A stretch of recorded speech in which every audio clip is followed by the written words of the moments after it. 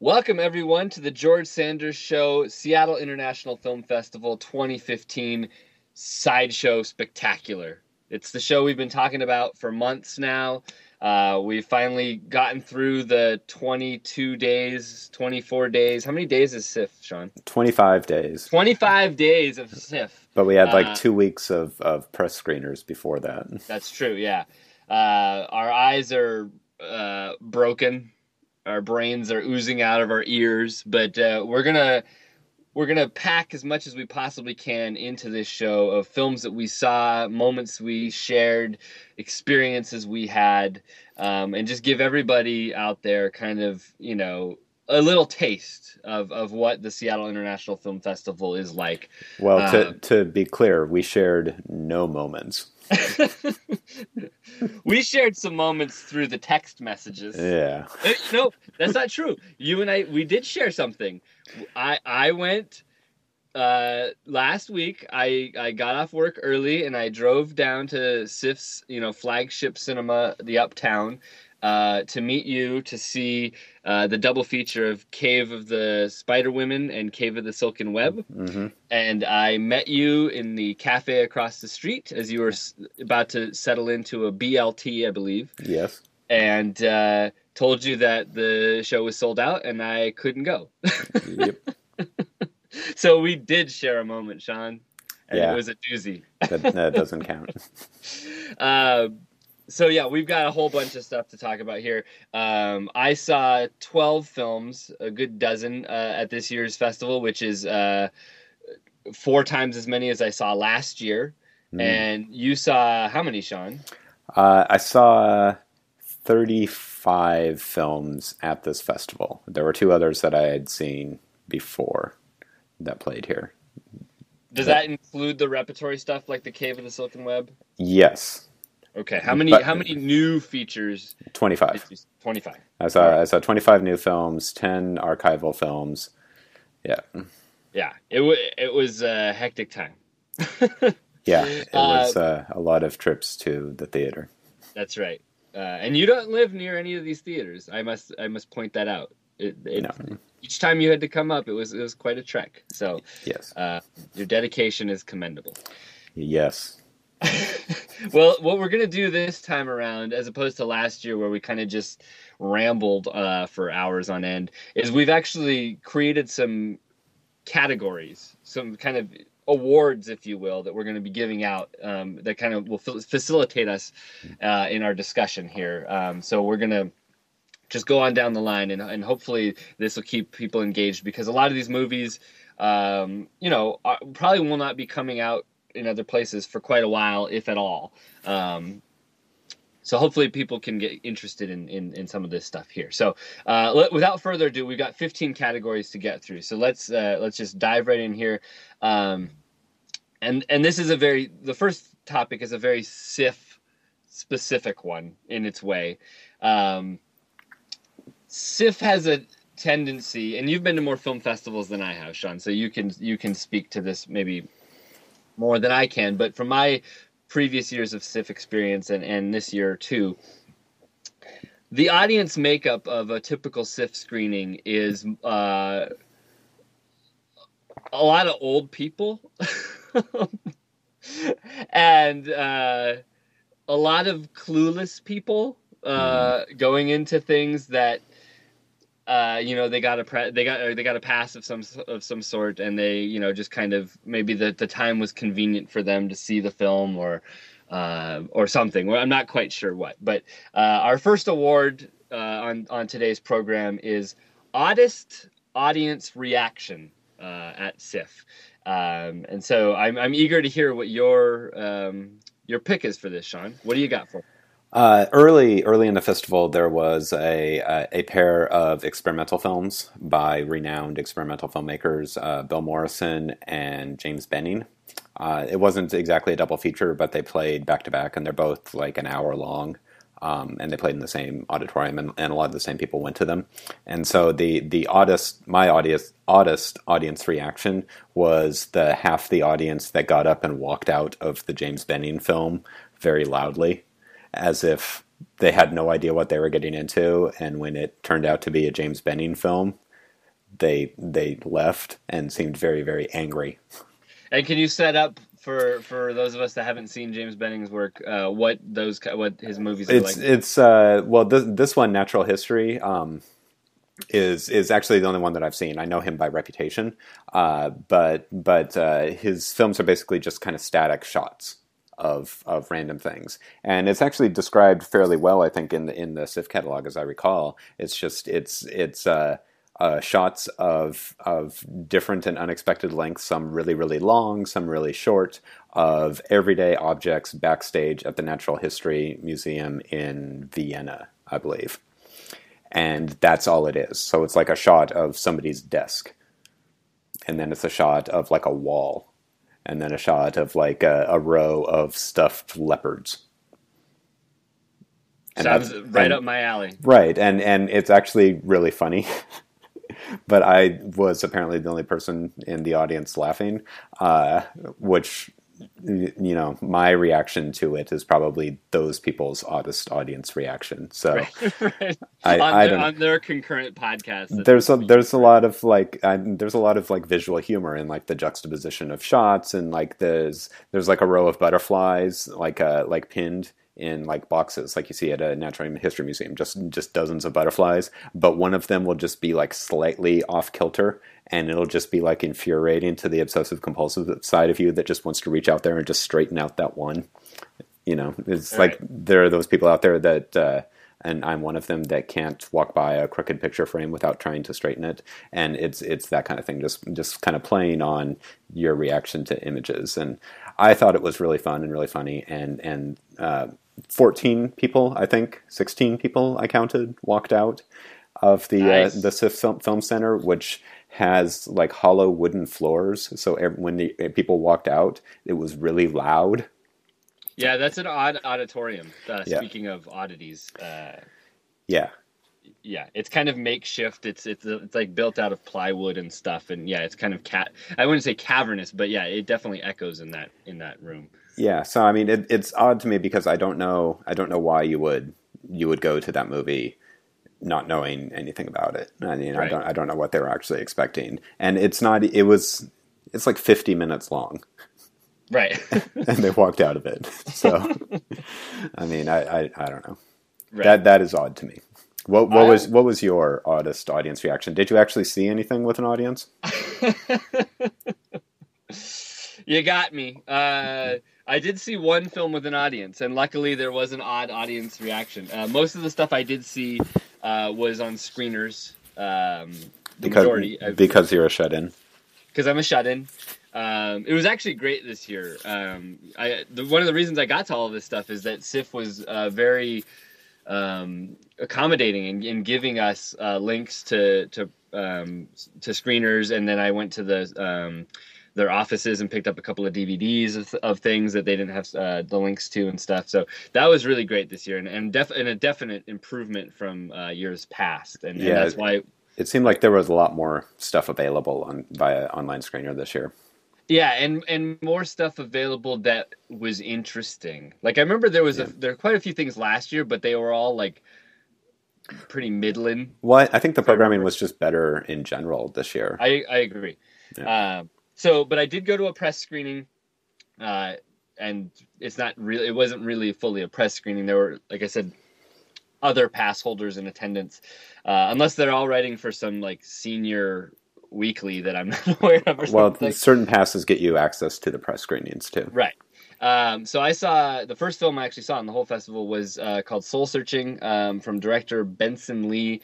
It's a throwback 80s film that kind of apes the John Hughes kind of aesthetic, but it's set at a Korean like summer camp where kids that are foreign-born Koreans, from the States or England or all over the world, to learn part of their cultural history. They went to like a 3-month summer camp in South Korea in the 80s, and it's the most cliche movie in the world. I really did not like this movie at all.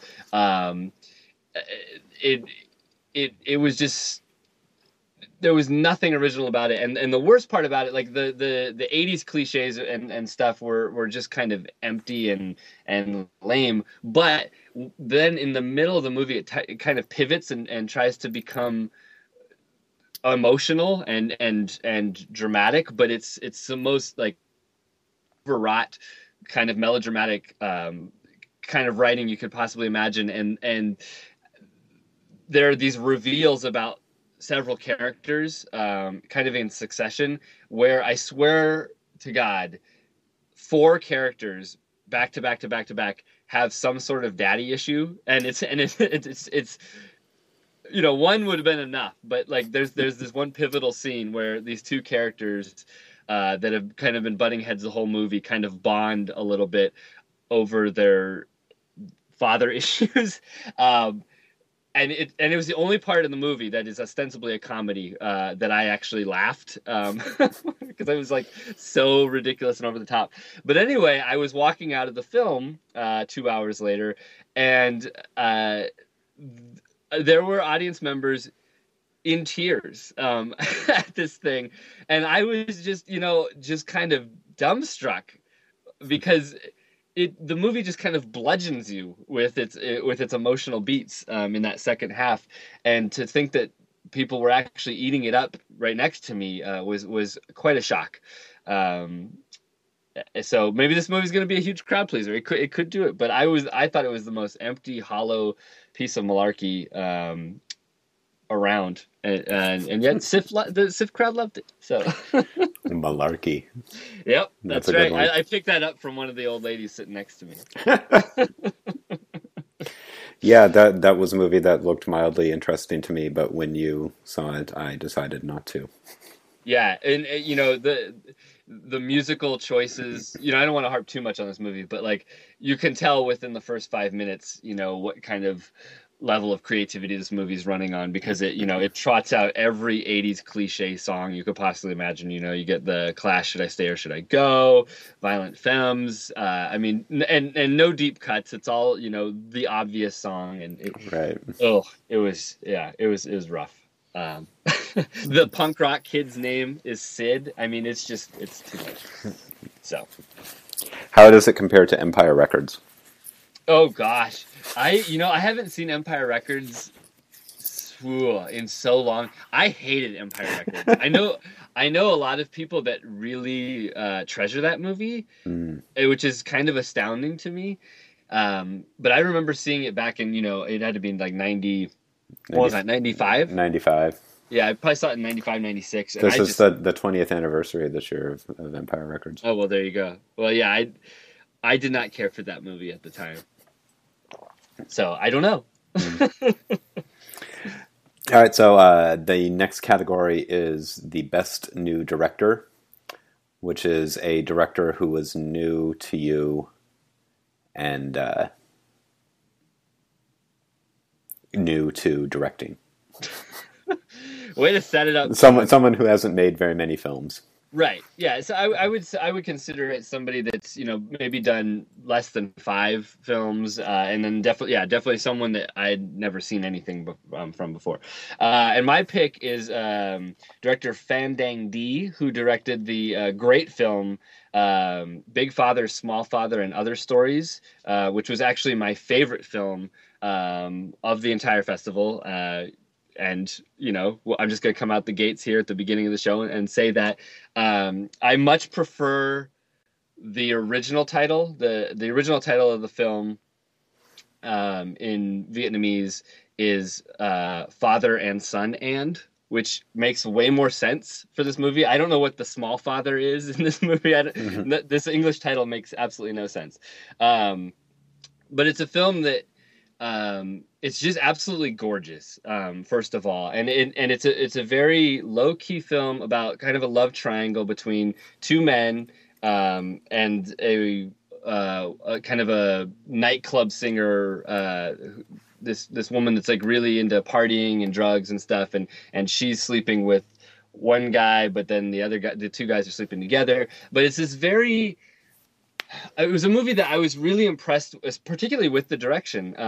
In terms of it never comparing it to Soul Searching, for example, it never took the easy route. It always did the quieter thing, and the I can't help but think this is somewhat autobiographical watching it. I don't know anything about this director or anything like that, but one of the characters, the main character, he's a photographer, and the film is, like I said, gorgeous to look. I mean, just stunningly shot. The scenes in downtown Saigon are gorgeous with neon lights and stuff, and then there are these scenes that take place at night in kind of the forest or on the riverfront, away from the big city. And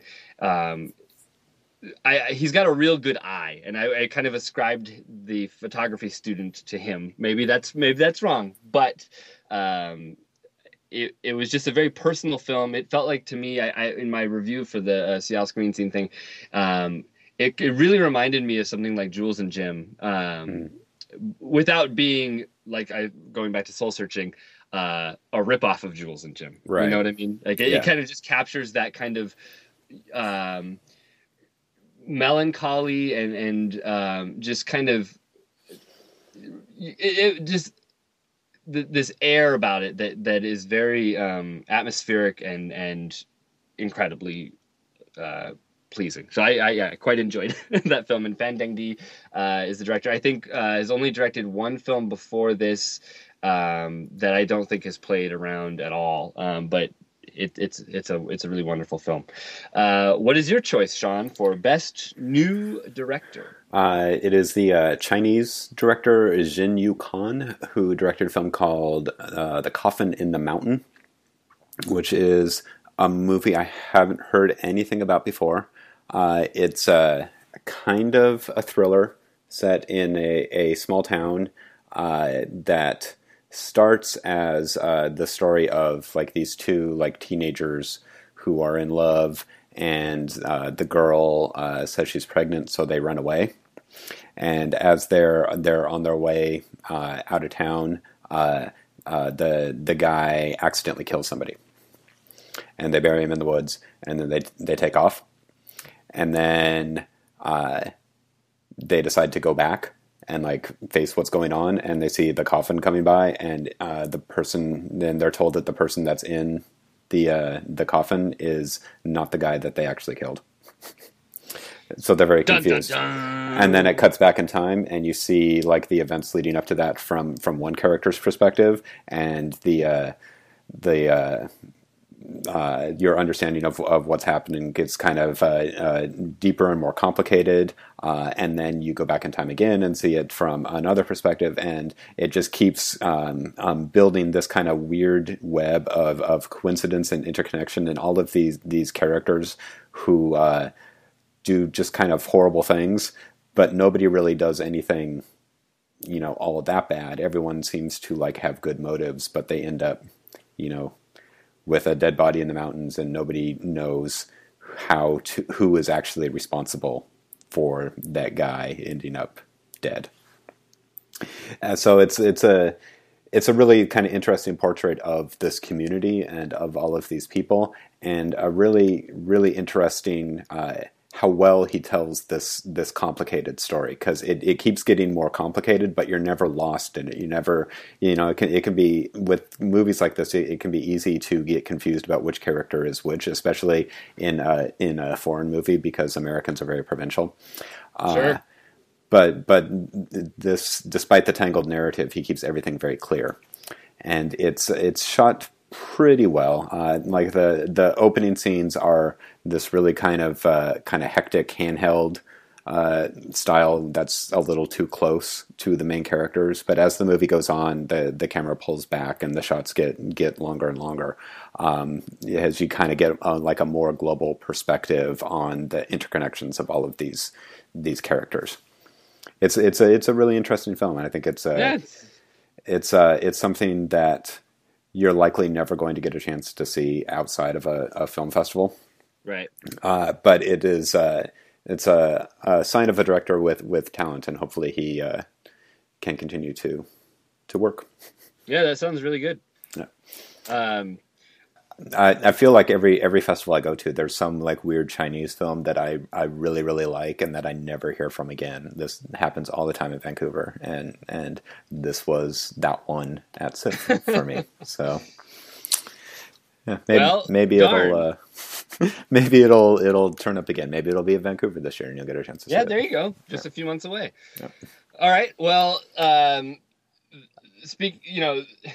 The film festival bread and butter, so to speak, is the indie film. And I know that term is so broad nowadays, but I think we all kind of have an idea of what we're talking about when we say indie film. In particular, in this next category, when we talk about the lamest indie film that we saw at SIFF. So, Sean, what was your pick for lamest indie film? Oh, this was a really easy choice. It was my least favorite film of the festival, and it was also the one that the audience I was in seemed to love the most. It's this movie called Chatty Catties, which It won like an audience award. it did. It did. Yeah, Oh it was gosh, like I saw the trailer for that thing. I couldn't believe you subjected yourself to that thing. it was very heavily promoted on social media. The person in charge of their Twitter began asking us like as soon as we started tweeting about SIFF if we were going to watch it. And they're like, "You should watch it. You should see this movie. Are you going to see this movie?" They had like buttons and stuff that they were handing out at the theater. Well, set it up what it is, because the title pretty much gives it away. But It's about a world in which cats can talk. And it's a movie about a girl, a 20-something girl who works like a service job and has artistic pretensions, and her kind of crappy love life. And she's like a dumb version of a character that what's her name? Sorry. sorry, Gilda Radner, Oprah Winfrey. She's like a dumb version of a character that Kristen Ritter would play. Oh yeah, okay. Uh, I know and exactly what you mean by that. yeah, and she has this cat who's like mean to her, like always telling her, what a horrible person she is because she's a horrible person. And then she's dating a guy who likes her cat much more than he actually likes her. And all of the cats are voiced by hearing impaired actors because, as the liner notes for the film say, they want to make a point about the like limited job opportunities for hearing impaired actors. And interspersed through this main story are like little sketches of like an owner and the cat, and they'll like be a joke about like the cat, and the person, and it'll be like this totally lame joke, but everyone in the audience will laugh, but there'll be no point to those other characters. It's just like they had brainstormed a bunch of cat jokes and then wanted to add them into their movie. But there's like no narrative connection to the actual story of the film. And there's like no following along with these other characters, like in, like a network narrative kind of thing. It's just like some of them, some of the cats recur. Some of them are just there once and you never see them again. We need cat continuity, people. But the jokes are lame, but they're not just lame, but they're poorly delivered because it's an indie. Well, it's an indie, but it's because the delivery of jokes, hearing helps with that. That's true. With like the inflection of your voice, and it's. It sucks that hearing impaired actors have, trouble finding jobs, but maybe this isn't the best role for them. Right. Well, it's kind of a demeaning role too. You know what I mean? Like, yeah, like, hey, you got a job voicing a cat in this like, $5,000 indie thing. Well, it's not only pretentious, but it makes me feel like they're trying to like preempt any criticism of their film by saying, right, we're doing this great thing for hearing impaired actors. Right. and I am offended by that. Yeah. Oh, that sounds awful. Yeah. Just awful. And all of that would be fine if the jokes were funny. Sure. But Why they're not? but they're Yeah. not funny, and they're poorly delivered, and the movie is just not good. Man, It's bad. It is a bad movie. you're a saint, Sean, for suffering through that. Yeah, that one, I could smell that one a mile away. I was not gonna give that a shot. Yeah, and I had that feeling going into it, and honestly, like you said, the lame indie film being a fixture at film festivals is one of the reasons why I like Vancouver so much, because the movies I see there are the international festival films and the Asian films, and they play hardly any American films. Yeah. So I don't have to see. God bless the Canadians. Yeah, so I'm not even tempted to go see crap like that. Right. It's why I would never go to Sundance. Right. Unless you paid me. If you wanted to pay me to go to Sundance, I'd do that. But I would file a lot of pans. Anyone out there want to fund Sean going to Sundance? on the strength of that 10-minute rant about chatty catties. Yeah. Your chances now. So what was your lamest indie film? My lamest indie film, the lameness can be summed up in the title alone. This is a film of 3 words: people, places, things. Yes, that is the title of the film that was released in 2015. It's very descriptive. It's very descriptive. I have a feeling like all of that is in the movie. Oh, God help us all. It's a terrible movie, directed by James C. Strauss, who did, was that movie with John Cusack? Oh, gosh, I can't think of the the one where his, wife dies. Well, okay, hang on. I have to look it up. Better Off Dead. Yeah, I wish. Grace is Gone. That's the one. Oh. I never saw it, but I've seen the poster. People, Places, Things is oh God, it's got everything I hate about indie movies. It takes place in an idealized New York City, where everybody is either an academic or an artist or both. It stars Jermaine Clement from Flight of the Conchords and What We Do in the Shadows, who I really like, and he's fine in this movie with what he's given. He does the best he can, but it is the most insufferable piece of garbage. As the movie begins, it's the birthday of his twin daughters, and they're at their brownstone in Brooklyn or wherever, and they're having this party, and he goes upstairs and he sees his wife about to have sex with this guy, and their relationship falls apart. She's going through a midlife crisis, and she actually is the main reason I take so much just anger towards this movie, because her character is just created solely to make him look better.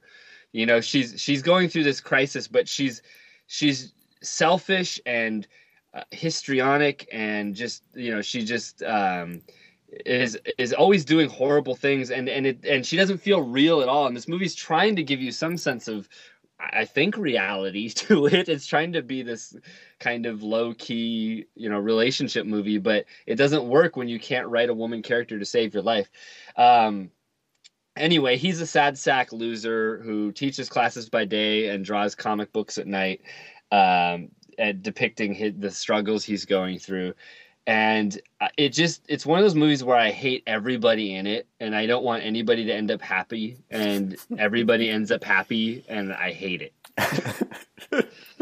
It's a terrible movie. It's really terrible. Jessica Williams from The Daily Show shows up. She's one of his students, and oh God, it's bad. It's really bad. I like her. I like her too. I like I said, I like Jermaine Clement, but it's nice to see people trying different things, but it would remind me of, because a lot of the movie is him hanging out with his twin daughters in New York City, which feels a lot like an episode of Louie to me. Hmm. Except Louis is really funny and actually has things to say about, relationships and parenthood, and just a unique take on life. And this is the opposite of all of that. Hmm. And I didn't like it. Well, speaking of trying new things, the next category is most experimental feature.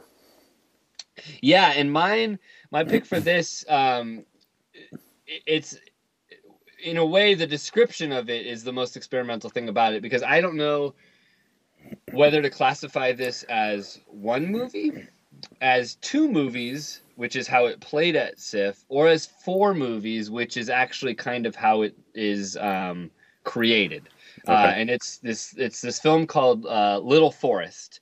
That is this Japanese film or set of films, however you want to do it, directed by Junichi Mori. The first two, Summer and Autumn, came out in 2014, and then Winter and Spring came out this year. And I think SIFF was one of the first places that the second part played. But it's based on a manga, and each film, each section, so the winter, it's by the seasons, is about an hour long, and it's about this woman who lives out in the countryside in Japan, in this tiny house, the house she grew up in, and the whole movie is about her cooking different dishes.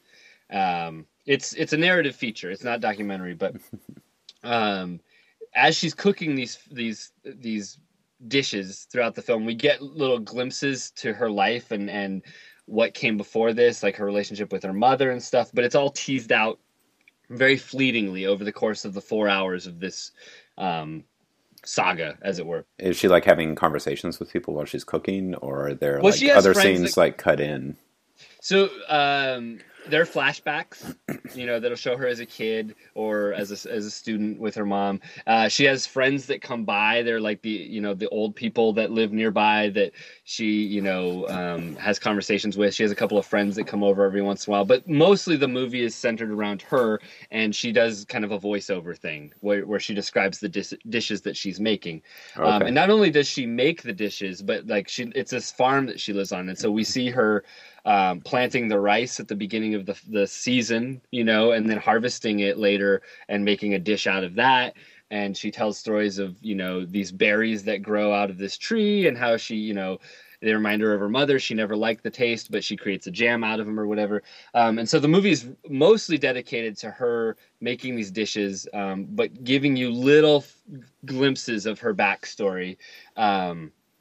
And it's a really great, it's a very charming film. And once again, this is kind of my, style, but I like movies that are kind of contemplative and just calm and just take their time. And there's no need to have, bombastic emotional moments or anything like that. And this movie is very, very low key, and very unique.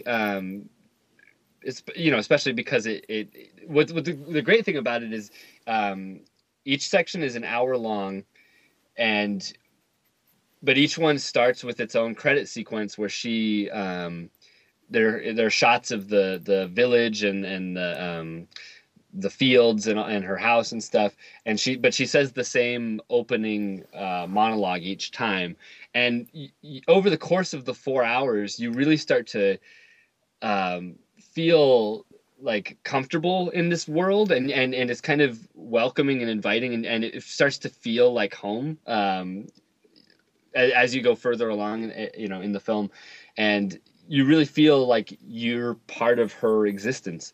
And the film it actually reminded me a lot of is the Studio Ghibli film Only Yesterday, which is about a woman in her 20s kind of reflecting back on her childhood as she goes out, out of the city into, the forest or the farms, and kind of goes back to a simpler life. And this kind of reminded me of that. And it's a really sweet movie. Yeah, that sounds like something I would really like. Yeah, it's. I think you would dig it. Right on. What is your choice for most experimental feature? It is one of the archival films that I saw. It is Sergei Parajanov's The Color of Pomegranates, which is almost 50 years old, and it's still one of the craziest fucking movies I've ever seen. It is a biopic of the Georgian, Armenian, Azeri poet Sayet Nova that is unlike any biopic that you've ever seen. It's told it's told almost entirely through like quotes of Nova's poems with images that don't make any kind of narrative sense, but have like symbolic meanings that are really, really beautiful and really hard to follow in any kind of normal sense of the word. And the weirdest thing about it was I saw it at the Harvard Exit in a sold out auditorium for this crazy 50-year-old Russian movie that is totally hard to follow, and there weren't any walkouts that I saw, and it seemed like the audience was kind of into it, which is such a weird thing about SIFF, and I don't really understand where these people come from and why they only go to SIFF movies. Because if this film and this exact same presentation had played at the Northwest Film Forum, right, they get 20 people, right, and I don't know what it is about SIFF, how they do that, but it's crazy. Have you seen The Color of Pomegranate? I have not. No, I really would like to see it. That was part of the Scorsese foundation thing, right? Yeah. The reason why they had such a great archival presentation this year was it was like a tribute to the Film Foundation, which is Martin Scorsese's film preservation thing. So they had got a whole bunch of prints that the Film Foundation had restored, and Pomegranates was one of them. I think this was a DCP. Really? They showed very little on actual film. Oh. And we'll get to... Yes, I'm sure we will. We'll get to the film presentations later in the podcast here, but yeah. But the restoration looked fantastic. Like I had only seen the movie before on DVD, and the DVD is like notoriously poor quality. And for such a visual film, obviously you want it to look as good as possible, and it's great. I really enjoy it. I think it's funny, it's weird, it's experimental. Yeah, I would love to see that, and I'm sorry I missed it. I'm particularly sad that I missed anything at the Harvard Exit. This SIFF revived the Harvard Exit for the festival. The Harvard Exit being one of the most gorgeous film theaters in the city that we've had for years and years and years that closed. We talked about it. I don't know, like a year ago on the show when they were closing the doors. But SIFF came in and kept it alive for the festival, and it was a good PR move for them, and so on and so forth. So I missed out on that. Our last topic before we take a quick break here is going to go straight to Sean, because I don't think I have an answer for this one here. But Sean, can you please tell us the best movie you saw at SIFF that's about real estate in Hong Kong? That would be Temporary Family. Oh, really? A surprise pick. Yeah, which is, well, there are actually two movies about real estate in Hong Kong at this year's festival. One of them I did not like at all. That is Overheard 3. It is the worst of the Overheard series. But Temporary Family is really cool. It's like a romantic comedy kind of thing with Sammy Chang and what's his name? Nick Chung. It stars Sammy Chang and Nick Chung. Sammy Chang, of course, as a pop superstar and star of many Hong Kong films. Yowza. Yeah, she plays a rich divorcee, and Nick Chung is a real estate salesman. And they, along with a couple of younger people, kind of go in on a luxury apartment. Like they split the cost of it, and then they're going to flip it and make a bunch of money. Nick Chung is doing this so that he can afford to get married, because his fiance wants him to be rich so she can have like a really nice house. And as you will infer from the title, the four of them kind of form a familial bond as they share this apartment for a year, and it's a very sweet and fun and funny film. It's really good. It's not it's not like an amazing romantic comedy like other Sammy Chang films like Romancing at Dinner or something, but it's good. It's very solid. Cool. And it's so the best movie about real estate. It's so much better than Overheard 3, which is oh. Yeah. I saw your review on that one. It was none too pleasant. Yeah, I'm not really disappointed in that one. Yeah.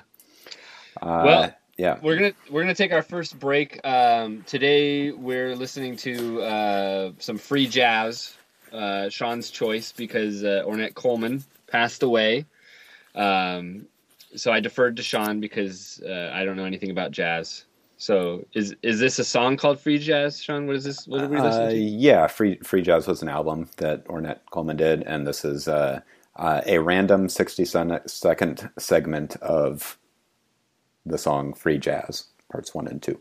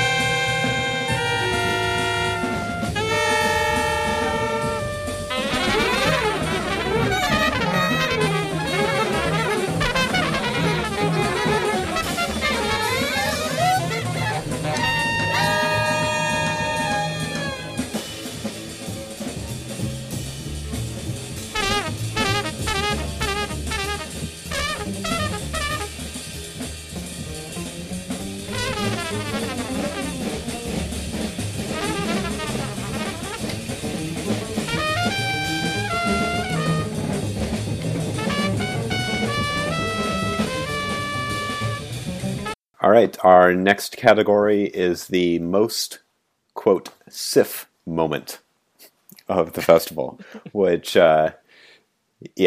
You want to set that up there, Sean? We're not. Or do you think the answers will explain what a, quote, SIFF moment means?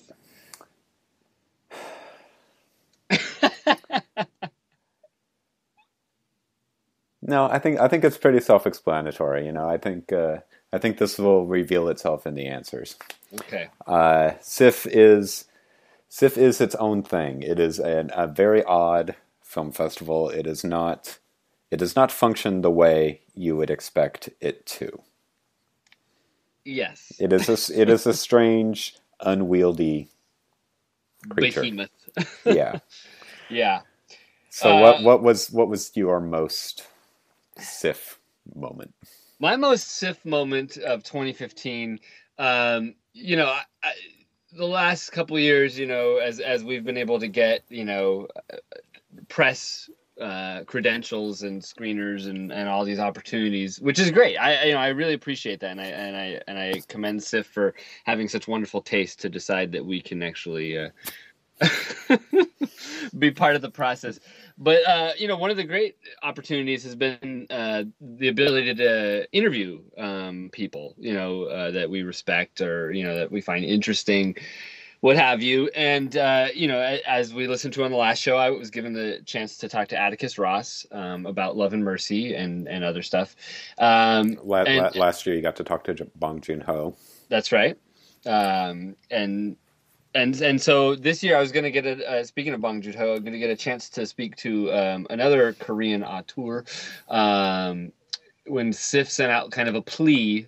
It seemed like a plea in the last week or second to last week of the festival, and they listed a whole bunch of people that were coming to town, and they were, who wants to interview all these names or whatever.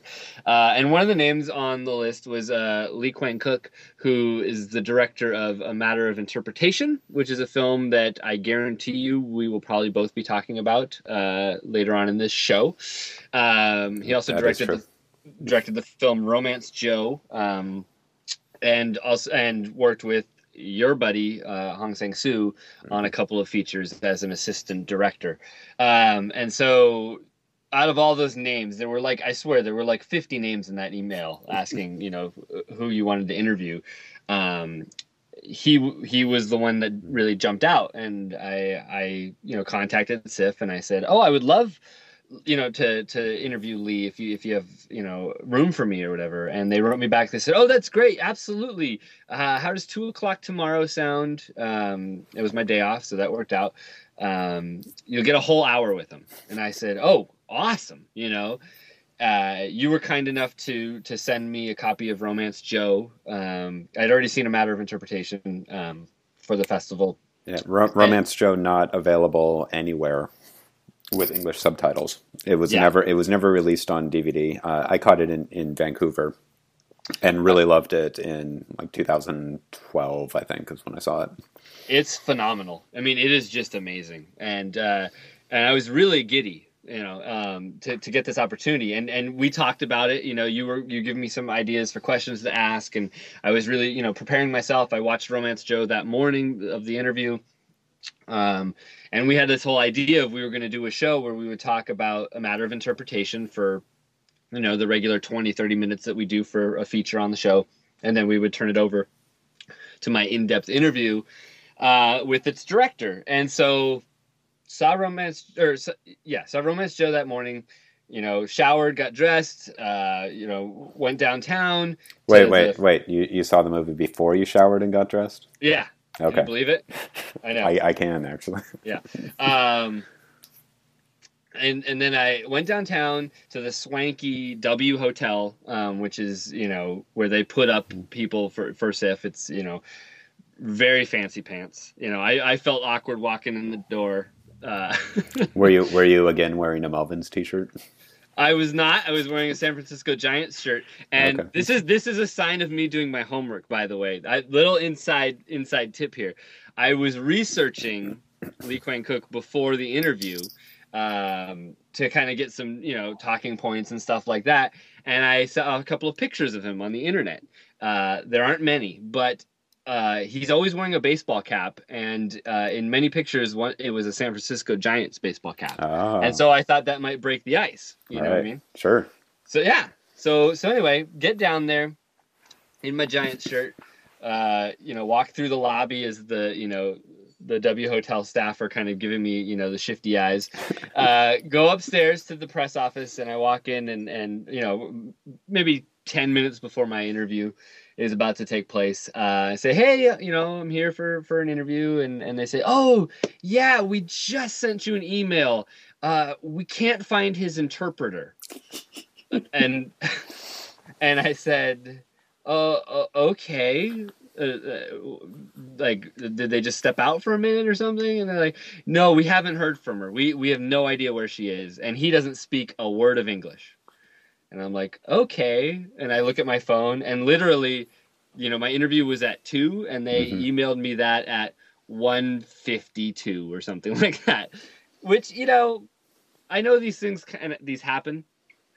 Would have been nice to get the email, I don't know, an hour before or in the morning or something, so that I didn't go through all that trouble.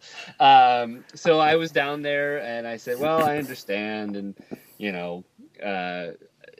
I took off, and they contacted me later, and they said, oh, we found her. She was in Bellevue, which is like the swanky, city to the east of us, and couldn't have made it back in time for an interview. So that all fell by the wayside, unfortunately. So I never got to interview Lee Kwang-Cook about his lovely body of work. So that was my most SIFF moment. I still think you could have just grabbed a random person off the street in downtown Seattle, and they would have spoken Korean and could have interpreted for you. The W is actually, it's about a half mile away from the International District. So, I probably could have gone, I could have taken him. My original plan, since they said I had an hour, was to take him to the Pinball Museum. And we could just play pinball for an hour. And yeah, I'm sure I could have gone to like a Korean, bubble tea place across the street and had someone help me out, but c'est la vie. Yeah. So I really hope that he flew his ass out here from South Korea. I really hope that he managed to get interviewed by at least a couple of people. It was. I felt bad for him because it felt like when they told you could have a whole hour with him, it felt like nobody else was interested in talking to him. Oh yeah, like why would like for example, the flip side of that is, the other person I was interested in interviewing in that batch of names was Pete Docter from Pixar, Hmm. who was coming to town for Inside Out, which opens in a week or so. And I said, oh yeah, I'd love to interview Pete Docter, and they got, and I responded to that email within like 15 minutes of getting it. Sure. And by the time they got back to me, said, "Oh, he's awful. Sorry. Yeah. You can do a round table with him." And I was like, "Screw that noise. Yeah. Not for the George Sanders show." we don't we don't do round tables. No, we don't do round tables. So yeah, I fear he may have just been holed up in a fancy hotel room for 3 days before he boarded a plane to go back to South Korea. But yeah. That's not my fault. I tried. That sucks. Well, hopefully he will bring a matter of interpretation to Vancouver, and we'll get another shot at him. Yeah, I think it would be a really interesting interview. Yeah. What was your most SIFF moment? I'm interested to hear because I know you had more than one this year. Yeah, I had several SIFF moments, but the most SIFF was the Cave of the Silken Web, Cave of the Spider Women double feature. This was billed in the catalog as a double feature. It was one of like the most exciting things I was most excited for the festival. I think I've talked about it on the show a couple of times already. But it was this 1925 Chinese silent adaptation of a story from Journey to the West called Cave of the Spider Woman, in which the Buddhist pilgrim and the Monkey King and their friends are waylaid by evil women in this cave who try to kidnap them, and they want to eat the monk because that will give them like power or something. So it's like this really cool like early fantasy film. It's the like the earliest Chinese film I've ever seen. And then they paired it with Cave of the Silken Web, which was a 1967 or 68 Shaw Brothers adaptation of the same story by director Ho Ming-hua, who's one of the not like top line Shaw Brothers directors like Chang Cheh or Lau Kar-leung, but he's very good. So that this was really exciting. It's billed as a double feature. There's one running time for the whole program. They're going to do Spider Women, Silken Web. Right. So get to the theater. You have already left because you've been told that it is sold out and that there are no more tickets left, and you failed to buy a ticket for your girlfriend. So even though you don't need a ticket, you could not see the movie without her. So you had left. I'm not a jerk. Yeah, I go to the line. I'm like, I'm here for Spider Woman, and they're like, and the volunteer says, okay, well, there's like they can't run one of the films here, so they have to run the first one over at the film center, which is like 3 blocks away, and then you all have to march back over here to see the second one. I'm like, what? So what happened apparently was that nobody realized that the print that they got of Cave of the Spider Women, which had just shown in the San Francisco Silent Film Festival like the week before, was in a format that could not be played at the Uptown. And I don't know if it was 16 millimeter or if it was 35, but it had to be reel to reel, and they could only run 35 on platters at the Uptown. Right. It doesn't matter. Somebody didn't do their research and figure out that they couldn't do them both at the same theater. And there were so many tickets sold for the film because, of all of that great promotion I was giving it on the George Sanders show, right. That they had to, because the film center is so much smaller than the Uptown, they had to do 2 shows of each at each theater. So even though they turned you away a half an hour earlier, there were plenty of seats available, and you probably could have gone to see both movies. Yeah, but then I'd have to walk 3 blocks. I know, twice. So it's just the lack of organization, the lack of the fact that they didn't communicate that to the audience. They're sending out like 4 emails a day to everyone on the SIFF mailing list, not just press, just everyone. And they don't, say, there's a program change with the Hong Kong movies. We have to do this one here, and that's fine. These things happen, but you need to communicate that to your audience, not just have them walk up to the theater and like, oh, yep, you got to walk over here now. it's just and once we got over there, there's just mass confusion. Nobody knows what's going on. Like it was so irritating. And that is SIFF. That's your SIFF moment. Yeah, but the movies were good. Sure.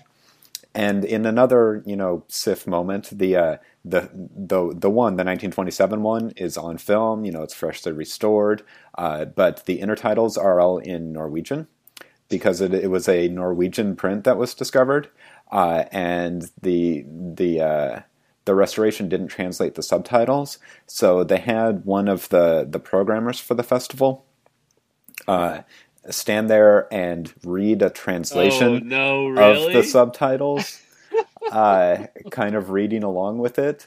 And at the same time, there's a live score by renowned silent film live scorer Donald Sosin. So he's like trying to play the piano, and she's like reading the script off the microphone like over her, and like the mix is all wrong because obviously it's not designed to be done that way. And so it was just very haphazard. And then the Shaw Brothers film was in this big auditorium at the Uptown, but they're projecting a DVD. Oh, and not one of the better Shaw Brothers DVDs. It's just, and it looked bad.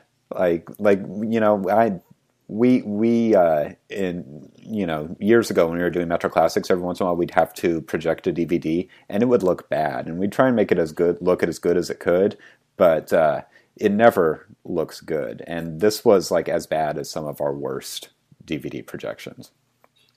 That's terrible. So yeah, that it was a really cool idea to run these two movies together, but there wasn't the follow through to like find a good source material for the 67 film, or to make sure that the 27 film is in the same format and you can actually run them in the same auditorium. So it's like they're almost there, but it's just not right. Oh, SIFF. Yeah. So on that note, what was your biggest surprise of the festival on a more positive turn? Yeah. So my biggest surprise, surprise can mean a lot of things. And in a way this film was maybe the safest movie that I saw at the festival. It was the one I knew would be a safe bet going in, but it surprised me in little ways, and that's when Marnie was there. The latest and possibly last Studio Ghibli film from director Hiromasa Yonebayashi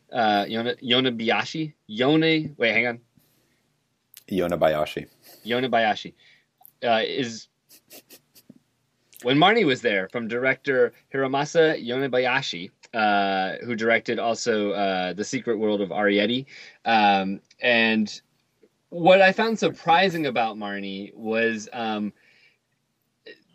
it's really creepy. Ghibli has its spooky moments and stuff. There are elements in their films that are kind of frightening, but this one is like when Marnie was there is like a ghost story, a meditative and gorgeous looking ghost story, and it was not what I was expecting. I'll say that in terms of the way the plot plays out.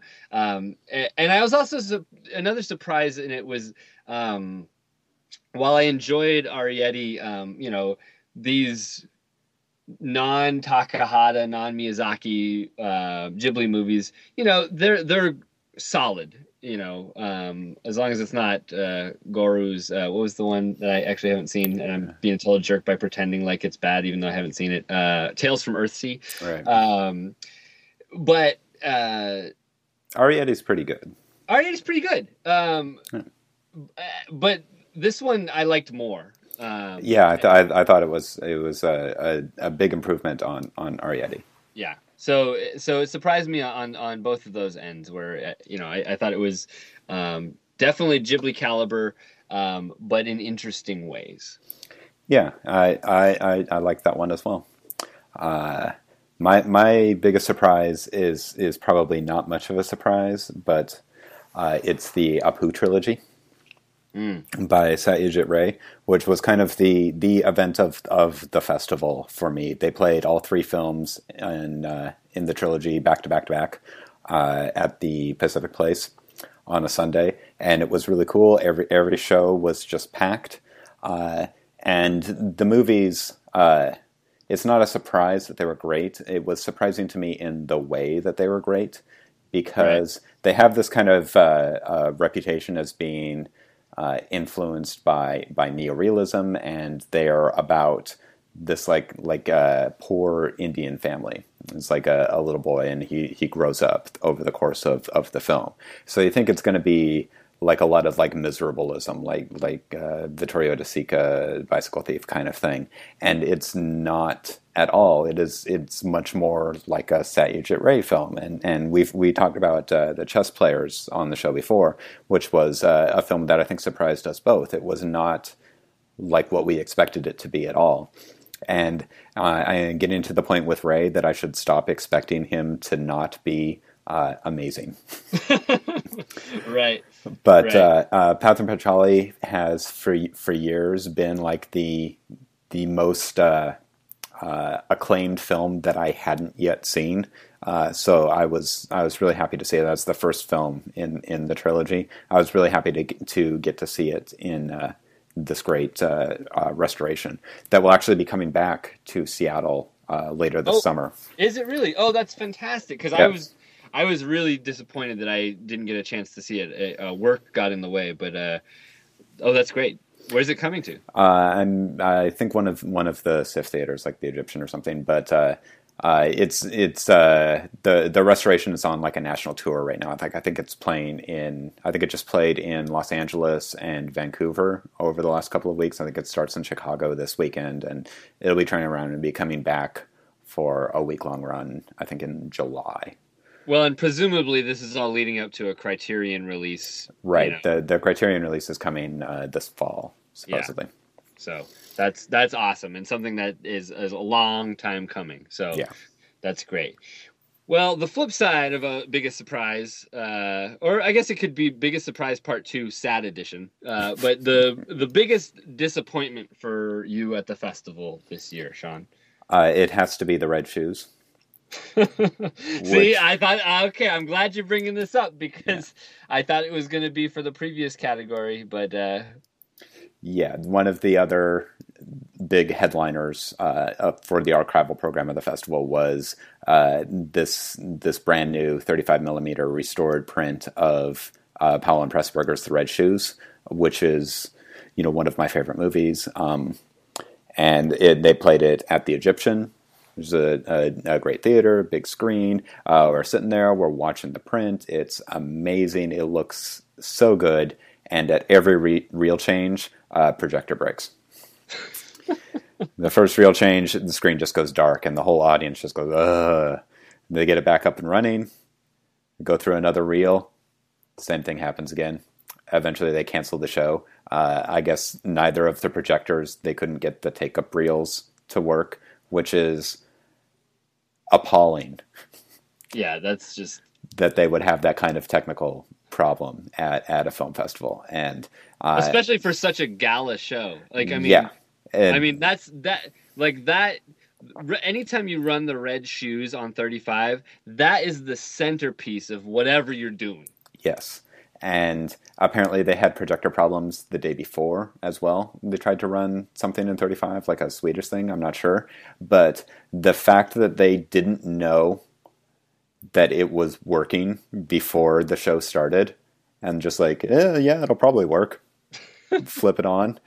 They could have, if they weren't careful, they could have seriously damaged this print. Sure. And, it was, yeah, I was appalled. Yeah, that's unconscionable. It's not a SIFF moment. That's just a disaster.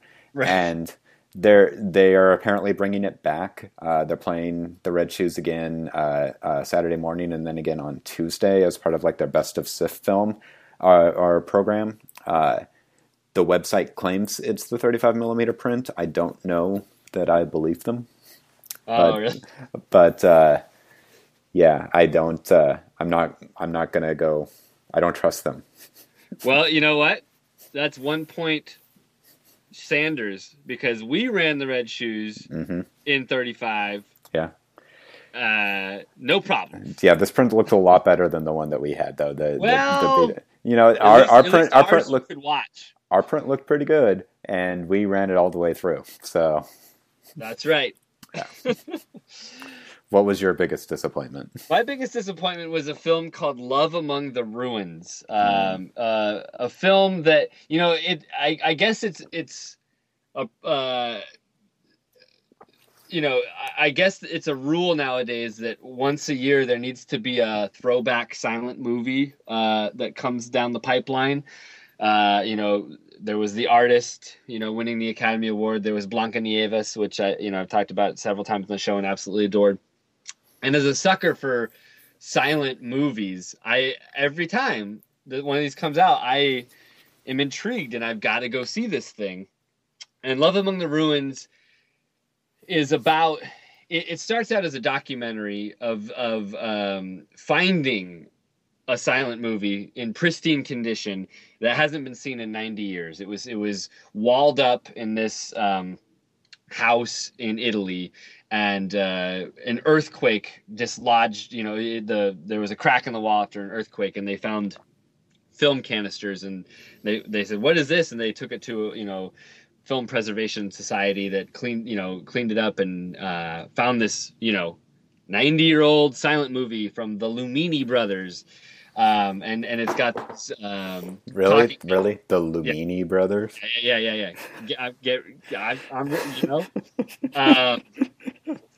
And it sets these talking heads up to kind of set up this backstory of how these were kind of forgotten geniuses that kind of were the originators of a lot of styles and techniques and all of these things or whatever. And that's like the first 15 minutes of this thing. And then it gives way to the quote unquote the restoration of this silent film, which is, it's all fake. The film, both the documentary and then the silent portion were all made in the last year, and they just ape the styles of what they're doing. And it is the most empty piece of filmmaking I've ever. It's 71 minutes long. The whole thing is 71 minutes total. It feels like it's twice as long. The silent film, you think the filmmaker wants to make it. It's directed by Massimo Ali Mohammed, and is a co-production with some people in Seattle, actually. And this is the reason I played SIFF, I'm sure. Yeah, one of the producers actually introduced a couple of films at SIFF, including Cave of the Spider Woman. Oh, there you go. And actually, the director of Love Among the Ruins was sitting right behind me for Cave of the Spider Woman.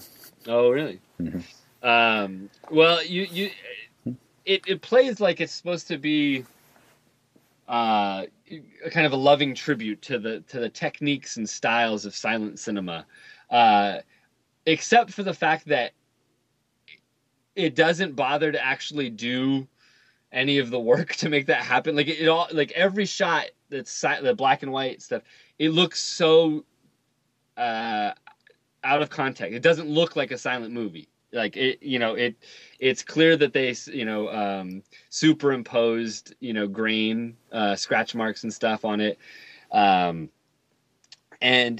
yeah, it's like an homage to a mediocre movie that everyone that would have seen it in 1910 would have forgotten about the minute they walked out of the theater. And is there a point to that? I don't think so, because it was boring and stupid.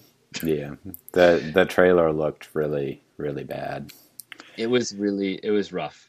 Yeah. It was a rough one. So that's my biggest disappointment. And next time that one of these silent throwbacks comes out, I will probably think twice. So yeah.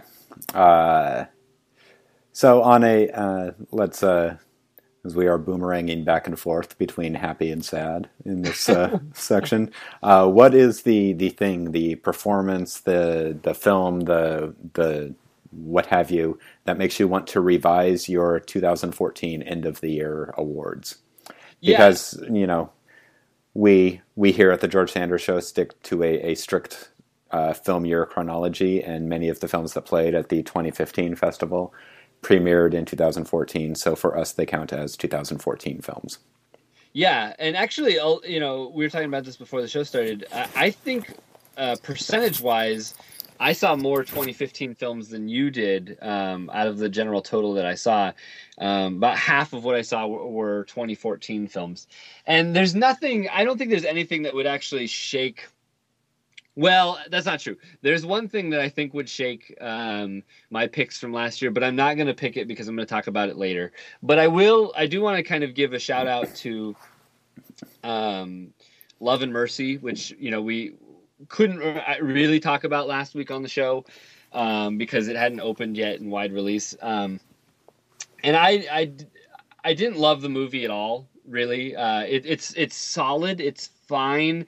It has real issues in its third act, and there's some surprisingly bad performances from people that are usually very good. Is John Cusack one of them? I was not happy with John Cusack's performance because because that's not surprising, because he hasn't been good in like 20 years. No, that's not surprising. No, Paul Giamatti is surprisingly one note as Landy, the kind of villain of the piece. You know what? That doesn't surprise me. Yeah, I guess, but I was disappointed. I think Paul Giamatti's overrated. Okay. I mean, I don't love the guy. I'm just saying I've seen him do more nuanced things before. But I was pleasantly surprised, going back to the previous topic, with Paul Dano's performance, actually, as the younger version of Brian Wilson in this thing. Paul Dano is often cast in very specific roles that... If anybody's seen There Will Be Blood, that's kind of the archetype for the Paul Dano kind of character, kind of a slimy, weaselly kind of guy. Yeah, he looks like a weasel. He does, but here he actually really kind of embodies what I picture as Brian Wilson. He definitely looks the part. But he also in the film's best scenes, which all take place in the studio when Wilson is creating pet sounds, and we see him orchestrating the wrecking crew, and having them do these unorthodox things to create these classic songs that we all know and love. Dano really taps into some infectious enthusiasm, and throughout the movie he's really solid. And so while I wouldn't, knock anybody down a peg from my, acting awards last year, I would definitely like to give a shout out to Paul Dano, because he did surprise me here. And along with Atticus Ross's kind of sound design and mashup kind of soundtrack that he did that we talked about in the last show, Paul Dano's performance is the other great thing about that movie. What would be your pick for film or category that you would want to revise for your 2014 awards there, Sean? That would be Christian Petzold's film Phoenix, and specifically it would be Nina Haas's performance in the lead role. This is in the current version of my 2014 list, which is mostly updated. Phoenix is just inside my top 10 of the year. And Haas's performance, I don't know if she would make my top 5 actresses. Best Actress was a really strong category for me last year. Like, there was a lot of lead actress performances that I really liked. And I think I probably would put her in the top 5. Like, she's really good. And apparently she has been for a while. Like, there was a lot of strong buzz with the film Barbara, which she made with Petzold a few years ago, that I did not like. I have been meaning to see it for a really long time, and now I really want to, because I really liked Phoenix. She's good in Barbara. To me, Barbara kind of embodied a lot of the worst elements of kind of, I don't want to say German cinema, but um, there was a bleakness to it that I found a little disingenuous. Yeah, Phoenix is not like that. I was expecting a very kind of Germanic thing to it, and it was much cleverer. It was much more interesting than that. Especially because it's a movie about a woman who is a Holocaust survivor who comes home to Germany after the war and is looking for her husband, who may have been the one to out her to the Nazis and have her sent away to Auschwitz. And sounds like a gay old time, right? And it sounds really disturbing and or really depressing, but it's not. It's like this. It's this kind of weird kind of cat and mouse thing that turns into this really interesting inversion of Vertigo, where she meets her husband, but he doesn't recognize her, but he thinks that she's just a woman who looks like his dead wife, and he wants to collect her inheritance. So he gets her to pretend to be his wife when she actually is, and she goes along with it as she's like trying to figure out if he betrayed her or not. Interesting. That definitely sounds more clever than Barbara was. Yeah. But I mean, I'm definitely, caveat here. I know I'm in the minority on Barbara because most people really did respond to that film, but I just found it mostly flat and kind of a slog. But yeah, this was not that. It was really interesting, and it's got the best ending of the year. I think it's just fantastic. And I won't talk about it because I want you to see it. Sure. Well, Nina Haas, she's good. She's also in another movie that I really didn't like, A Most Wanted Man, the P.S. Hoffman movie from last year that I also thought was stupidly adult. But she's good in it. She's solid. Yeah, this is the first film I've seen her in, and I really liked her. She's really good. Well, speaking of people that you like, Sean, another one of our kind of unique categories this go around that I probably will not be a category next year. Well, who knows? Is the best Cobie Smulders film that you saw at SIFF this year? This is really no contest. There were two Cobie Smulders film. One was Unexpected by Chris Swanberg. That is really just like the definition of a mediocre American indie film. It's fine. But really good is Andrew Bujalski's Results, which is a romantic comedy in which Cobie Smulders plays a personal trainer who has like a on-again, off-again relationship with her boss, who's played by Guy Pearce, and is employed by a very rich slovenly guy played by Kevin Corrigan.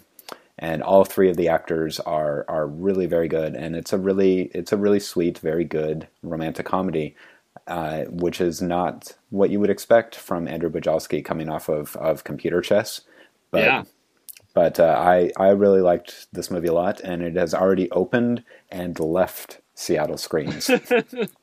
But it is playing on demand, so you can still check it out on Amazon or what have you. I liked it a lot. Yeah, I've heard good things. My pick is the Avengers: Age of Ultron because I didn't see a Cobie Smulders film at the festival, but so it goes. You're lost. I know. We're going to take another quick break here, listen to some more Ornette Coleman, and we'll be right back with our final 5 categories.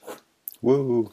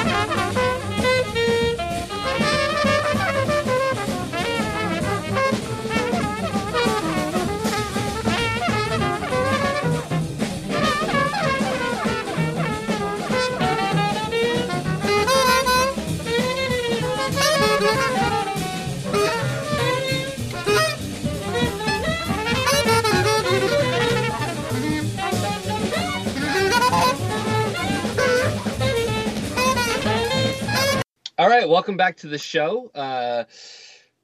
Once again, we're going to have a SIFF specific topic to kind of kick this part off here.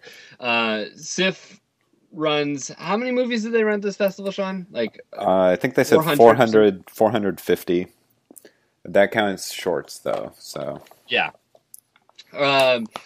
So they have a glossy film guide that they always, for some reason, this happened 2 years in a row now. They don't have copies of it at the beginning of the press kickoff party, and people, that's all people are going there for.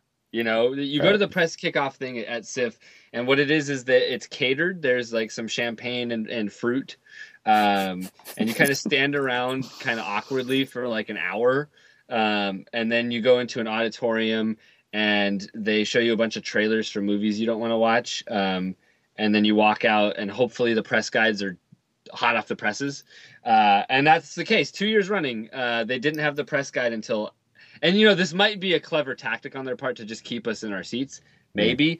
But this year, I swear, I was walking out of the auditorium after their presentation, and I saw, a lackey running down the block with the box, cardboard box in his hand, into the theater, and lo and behold, they opened it up. It was the press guide. So, or the guide to the festival. So, anyway, a lot of movies to break down in that guide, and it's kind of the main thing that we go off of in terms of finding what we want to see, because a lot of these movies haven't been talked about anywhere else yet.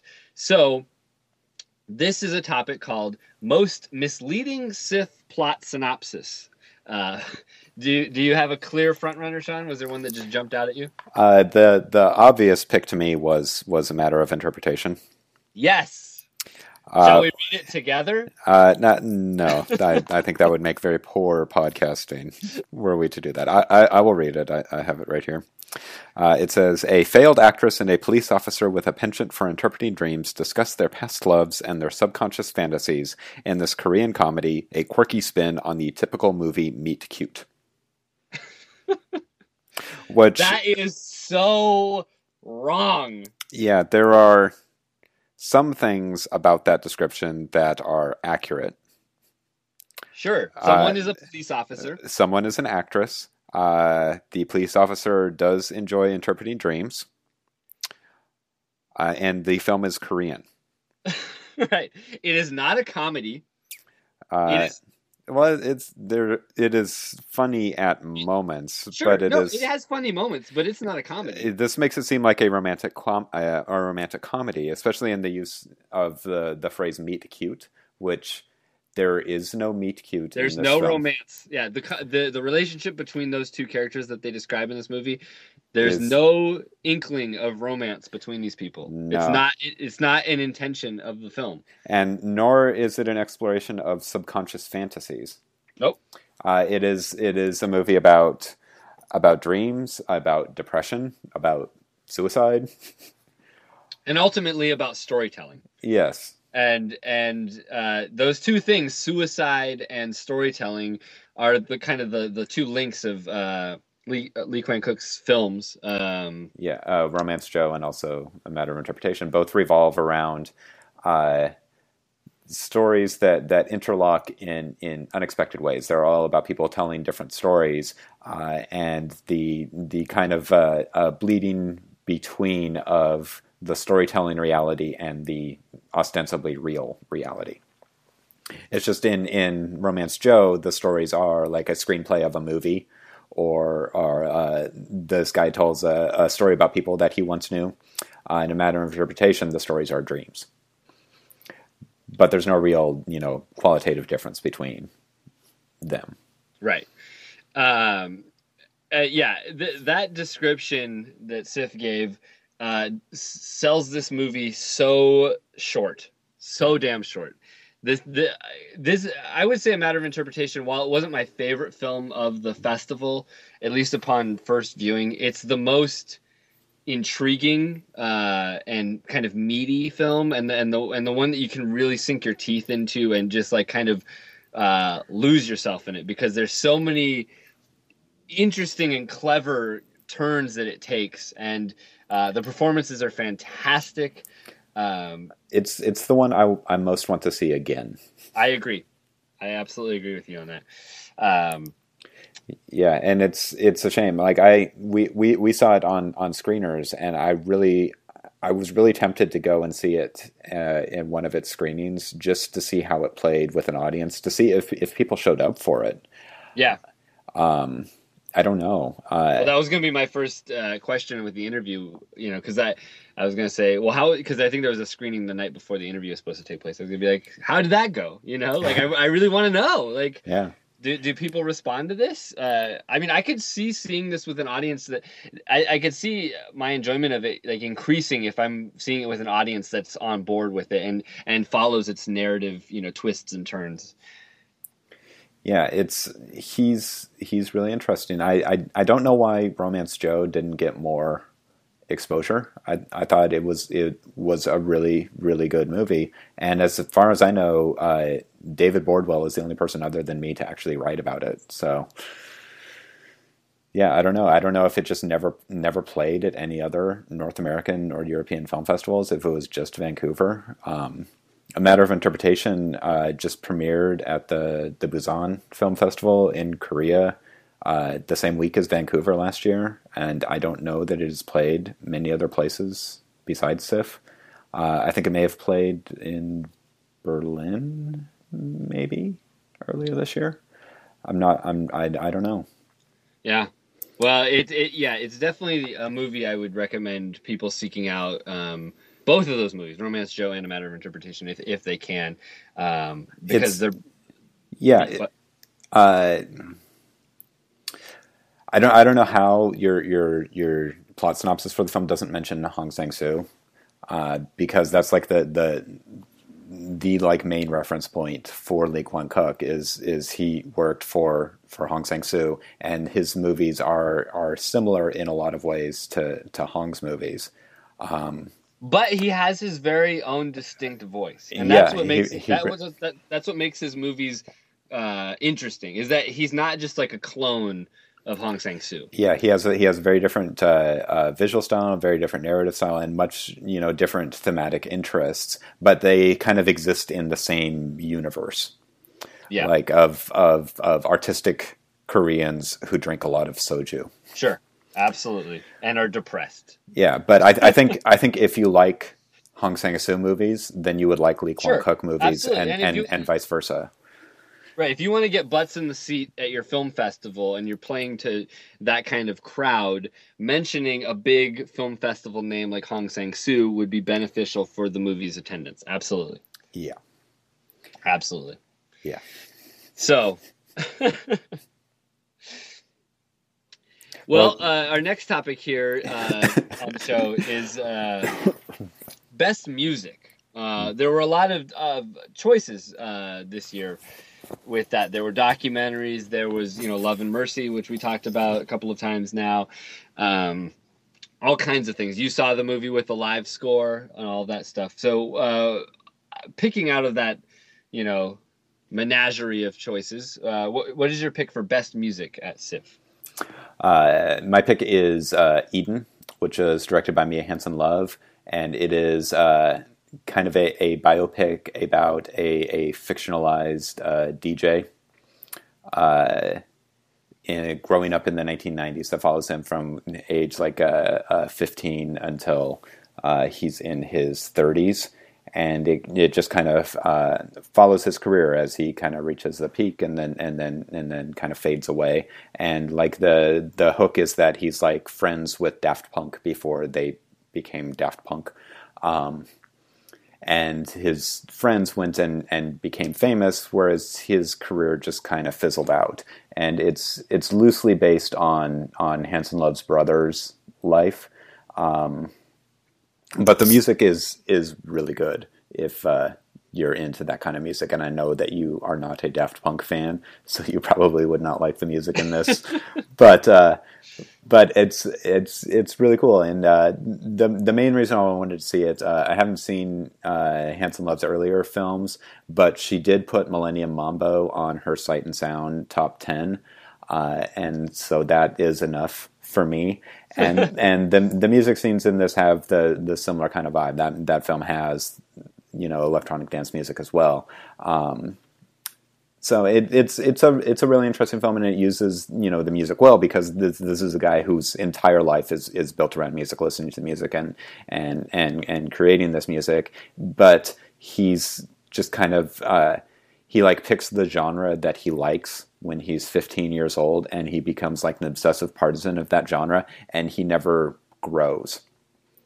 And it's kind of it's that's like the story of his life. And the one of the weird complaints about this movie that I've been seeing on Twitter is that the cast never visibly ages. Like the actors look the same when they're 15 as when they're 30. But that's kind of the whole point of the movie, is that this is a guy who never evolved. He's just like tried to stay the same person he was for as long as possible, and then eventually it just collapses. This sounds fascinating. Yeah, it's pretty cool. And they showed it at 9:30, and it's over 2 hours long, and I was really, really tired by the time it ended. Cool. Yeah. What was your best music? Well, to give you an example of the best music, we're going to hear a little clip here. So we're going to take a quick break.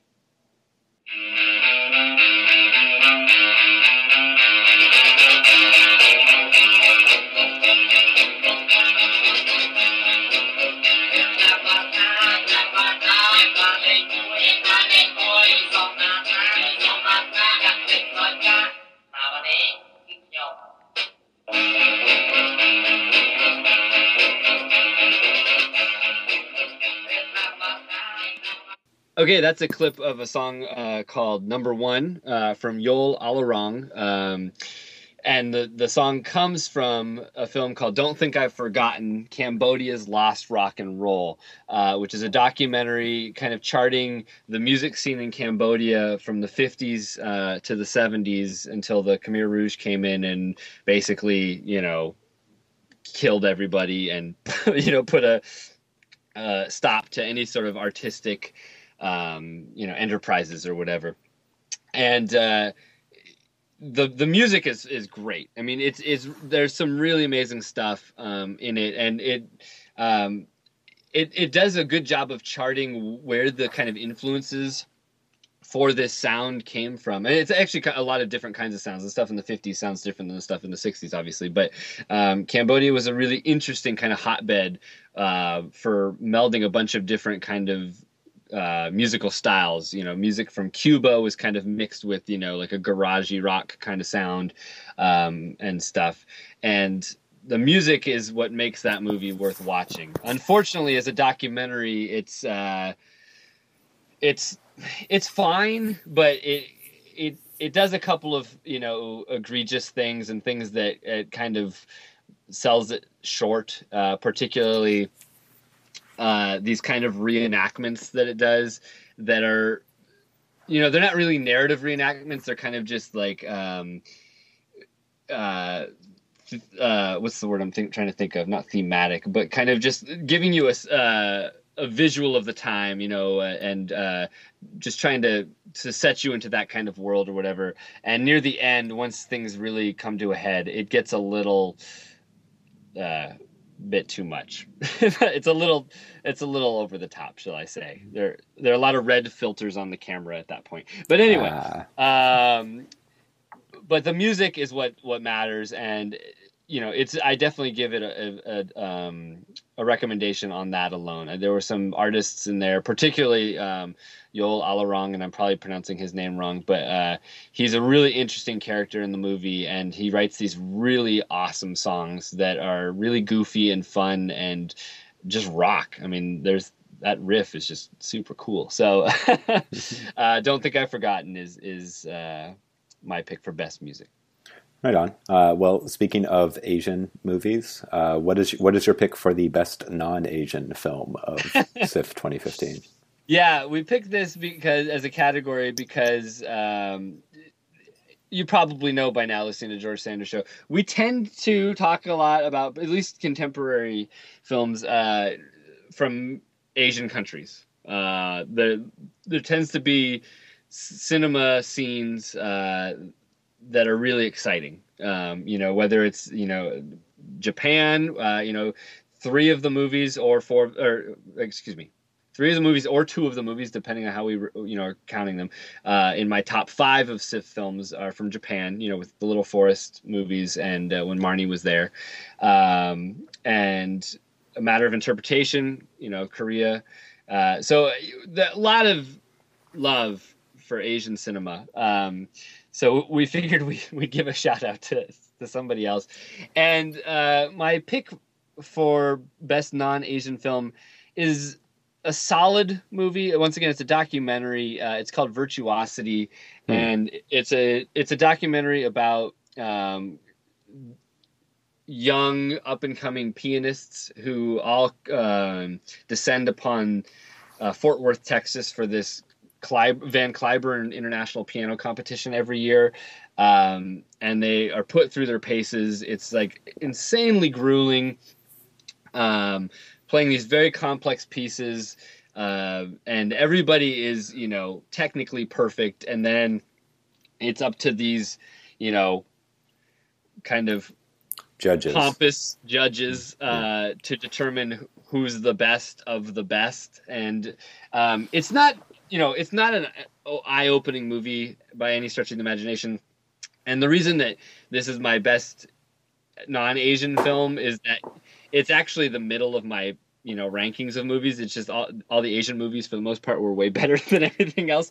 So I'm not saying that this is the best movie in the world, but there are interesting elements to this movie that kind of play on the outskirts of the film. And yeah, I think there's that was a movie that could have been really interesting. Right. And I agree. Yeah. Like, I think if they tweaked certain elements of it, they could have made this, a really profound and kind of eye-opening experience. And it's not. It's really kind of cookie cutter, but there are elements of it that I think are enjoyable. So it is what it is. If you're intrigued by the premise, I would say seek it out. But yeah, it's definitely not the. I wish it had explored some more about about what happened to the performers after the competition. Yeah, exactly. That's exactly what I said. Yeah, or just more in just the nature of these kinds of competitive performances and the way they kind of warp the artistry of the playing the piano, because in order to stand out, they all have to have these grotesque melodramatic facial expressions in order to because that's the agreed upon style of what performance means, and it's really, really gross. It's very hacky. Yeah. And I just wonder what these performers actually think of that. I would be embarrassed. Yeah. Well, the one aspect that I think this movie does a good job of, where it doesn't hit this idea on the, repeatedly on the head, which I appreciate, but it does kind of expose this whole industry as a farce, because it intercuts the performances where these kids are playing these pieces. And obviously I am no, classically trained musician or whatever, but all of these kids are playing these things perfectly and identically for the most part. You cannot really tell a difference. And that's a problem with the editing, is it's really unclear how the competition works. Are they playing the same song in every phase? And if so, why are we not cutting from the same passage played by 4 different people so we can see, or we can see and hear the difference? But they do that though a couple of times. Well, it cuts. It cuts, continuously in the song. They're playing a Chopin piece and they play 3 different people, but instead of playing the same passage from 3 different people, well, that's true. Yeah. They play the same thing. So you're not getting a direct comparison. Sure. But all that being said, but it does expose a couple of times this kind of what I think is the most interesting part of the picture is the whole kind of farce that everybody, all the great, practitioners of this art form from around the world descend on this one place that's going to decide the fate. I mean, literally the fate of these people's lives. They've spent their whole life leading up to this point, and if they don't get picked, they're nothing pretty much at this point. You know what I mean? Like, they don't get a record contract. They don't get be a touring musician. Well, we don't know that is the case because some of them come back the next year. There are other ways to get contracts. There are other ways to be a touring musician, but it's not. It's kind of built up as much more than I think it actually is. Well, I think yeah. Well, I think the movie kind of pops certain bubbles that I think needed to be popped. Okay. Whether or not that was intentional or not, I found that interesting. What was your best non-Asian film, Sean? Well, somewhat surprisingly, only 2 of my top 10 films are Asian films. Who are you, and what have you done with Sean Gilman? I think it was a pretty weak selection of Asian films at the festival this year. Honestly, I was a little disappointed. My number one film of the festival is a non-Asian film, and it is Noah Baumbach's Mistress America. Oh, okay. There you are, Sean Gilman. Okay. Yeah. You weren't taken over or, replaced with some cyborg. This is Baumbach's second film of to be released this year. While We're Young, technically counts as a 2014 film. This is 2015. It was co-written with Greta Gerwig, like Frances Ha was, and it stars her. And I love Greta Gerwig. She's fantastic. She's a 3-time Emmy Award winner for acting. Yay. And she'll probably get nominated again this year. Holy moly! It's really good. It's a film that's kind of the flip side of While We're Young, looking at a generation gap. But in this case, it's from a more female perspective, and it's a younger girl looking up to an older woman, as opposed to Ben Stiller as an older man looking up to a younger man. It's a much tighter, much funnier film than While We're Young. It's almost a classical screwball comedy. It's really good. I loved it. That's great. You don't like Noah Baumbach at all, do you? Well, I've only seen Frances Ha, and Frances hated it. So really, yeah. What? Why? You know that? Well, I assume because you hate everything that's good, but yeah, I don't have the time for that kind of movie. I'm sorry, I just don't. Well, I think this might be his best movie, in that it's even in something like Frances Ha, which I liked. There's a lot of kind of grasping at artistry in it, whereas Mistress America is relaxed. Like, there's nothing forced about it. Like, there's not, the Leos Carax homage scene. There's not like the black and white. There's not, the kind of reaching towards profundity of something like The Squid and the Whale. It's just funny, which I don't think he's been in a really long time, if ever. Even Kicking and Screaming, his first movie, which is my favorite, still has these kind of I'm going to be artistic now, so this is how I'm going to cut to flashback scenes that just look really cheesy and forced. There's none of that in this film. I think if there was a Noah Baumbach film that you would like, I think that this would be it. Well, maybe I'll give it a go. Okay. It's going to get its wide release in August, I believe. So give it a shot. Maybe I will.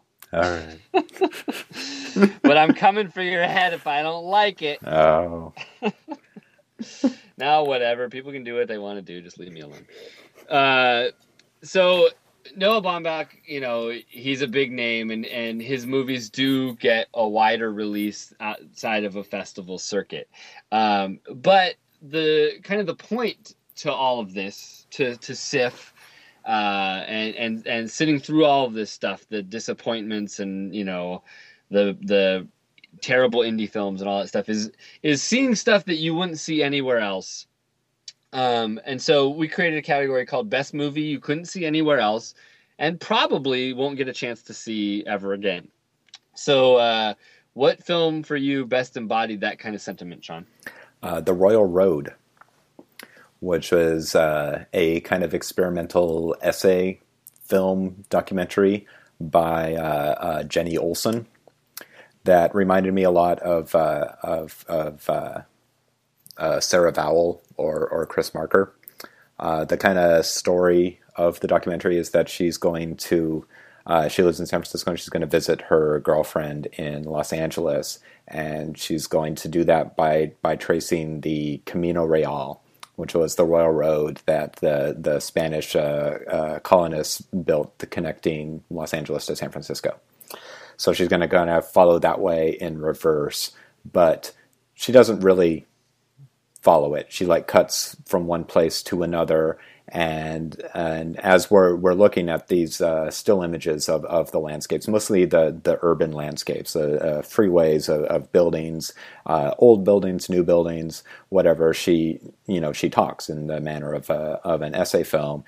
She talks about history. She talks about movies. She talks about growing up and about various failed relationships that she's had, and it's really, really cool and really, really smart and a lovely film that you're never going to see in a movie theater. Little known fact, I used to live on El Camino Real. Yeah. I lived above a liquor store and next to a smoke shop and across the street from a porn shop when I lived on El Camino Real when I was 19 years old. I actually saw the I think I saw a trailer. I saw or the synopsis or something about that, and I was actually really intrigued by that film. And I am sorry that I missed out on that one. Yeah, and it's got because it is set partially in San Francisco and it's an essay film. It of course has a long section about vertigo. Sure. And it's really cool, and it is there. She has interesting things to say about vertigo, which it's hard to do nowadays because everybody talks about vertigo, time. But it is that's how vertigo goes. I mean, it's that. I mean, and that's like the obvious Chris Marker connection because Chris Marker loved vertigo, but just the whole style of the film is very, very Chris Marker-y, and the way that she relates the history and in relating it to her own life reminded me of Sarah Vowell as well, who I also really like. So cool. Yeah, really good movie. Cool. What was what's one that you couldn't see anywhere else and probably won't ever get to see again? Yeah, I'm kind of turning the subject on its head here a little bit. Like, I think this one actually might get a release. Like, I think this one was actually, people responded to this a bit at the festival, but for me, it's a little more of a personal thing.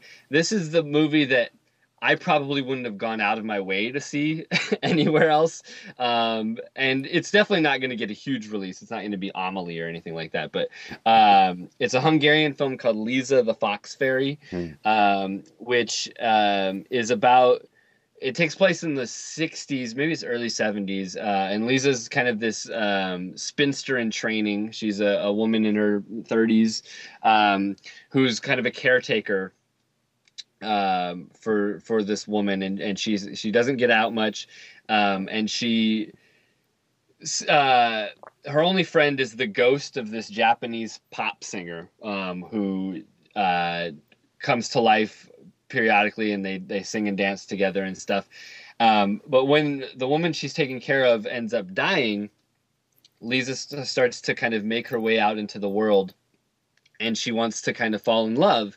But the ghost is jealous. The Japanese pop star ghost is jealous, and so he kills pretty much every man that comes into contact with Lisa. And the thing I like about the movie, you know, some of it works and some of it doesn't. So it's a little too twee at times, maybe, or maybe that's not the right word, but it's a little too precious on occasion. But what kind of holds it together is Monica Balsay's, I don't know how to pronounce her last name, but her performance as Lisa. She gives it heart, and she actually kind of embodies like an actual kind of character, and she you kind of want her to succeed as you're watching the film. Despite all the crazy random ghost happenings going on around it, she kind of grounds it a little bit, and I think her performance is actually very, very strong. And you know, it's a slight movie, but it's enjoyable and definitely something you wouldn't see at a multiplex. Yeah, it sounds like So I Married an Axe Murderer, but Hungarian and with Japanese ghosts. Yeah, sure, that works. That works for me. Yeah, I would see that. That was one that I was very, very, very hesitant to watch. I was like somewhat intrigued, like this could be good or this could be terrible. So. Yeah, it's, you know, it does, you know, like I said, it's not a masterpiece, but it's definitely got elements that make it worthwhile, particularly that you know, main performance there. Yeah, I think it picked up like a Best New Director award. Yeah, it's definitely got some stylish touches to it that are, once again, going kind of talking about Noah Baumbach, you know, sometimes it's a little too much. It's like, okay, you're trying to be a little flashy here, but some of it actually works really well, particularly in the climax when all these things kind of come to a head and he needs to do some kind of flourishes. It definitely works well. Right on. So that brings us to our final category at the end of this long road, the El Camino Real of the SIFF program. We've reached our destination. And our final category this evening, this year, is the movie that you think the other person should watch. So what film did you see, Sean, at SIFF in 2015 that you were like, oh man, Mike needs to get on this? This is really easy. It was Saved from the Flames, the program of silent films put together by Serge Bromberg, the director of Lobster Films. And I think you would have really loved it, and you should be ashamed of yourself for not having made it out. I'm already ashamed. I know. I missed Gertie the dinosaur. There's Gertie the dinosaur. There was Buster Keaton's The Love Nest. There was an Ub Iwerks short. Ub Iwerks? Yep. Yeah. About Balloon Land and Pincushion Man in Balloon Land that you would have really, really dug. There was the shot of the fixed camera on the tram car going down Market Street in San Francisco 3 days before the earthquake in 1906. And it was just a great presentation of all these shorts with Bromberg, who really kind of brought out the weird and the exciting and the fun in these archival films that had almost been lost until Lobster Films came along and saved them. And of course, there's the full color version of George Méliès's Trip to the Moon, which is really awesome. Yeah, I am a loser. I should have done anything in my power to go to that. Yeah. Oh, so it goes. Well, my choice is a film I already talked about at the top of the show, and I think you should see it for a couple of reasons.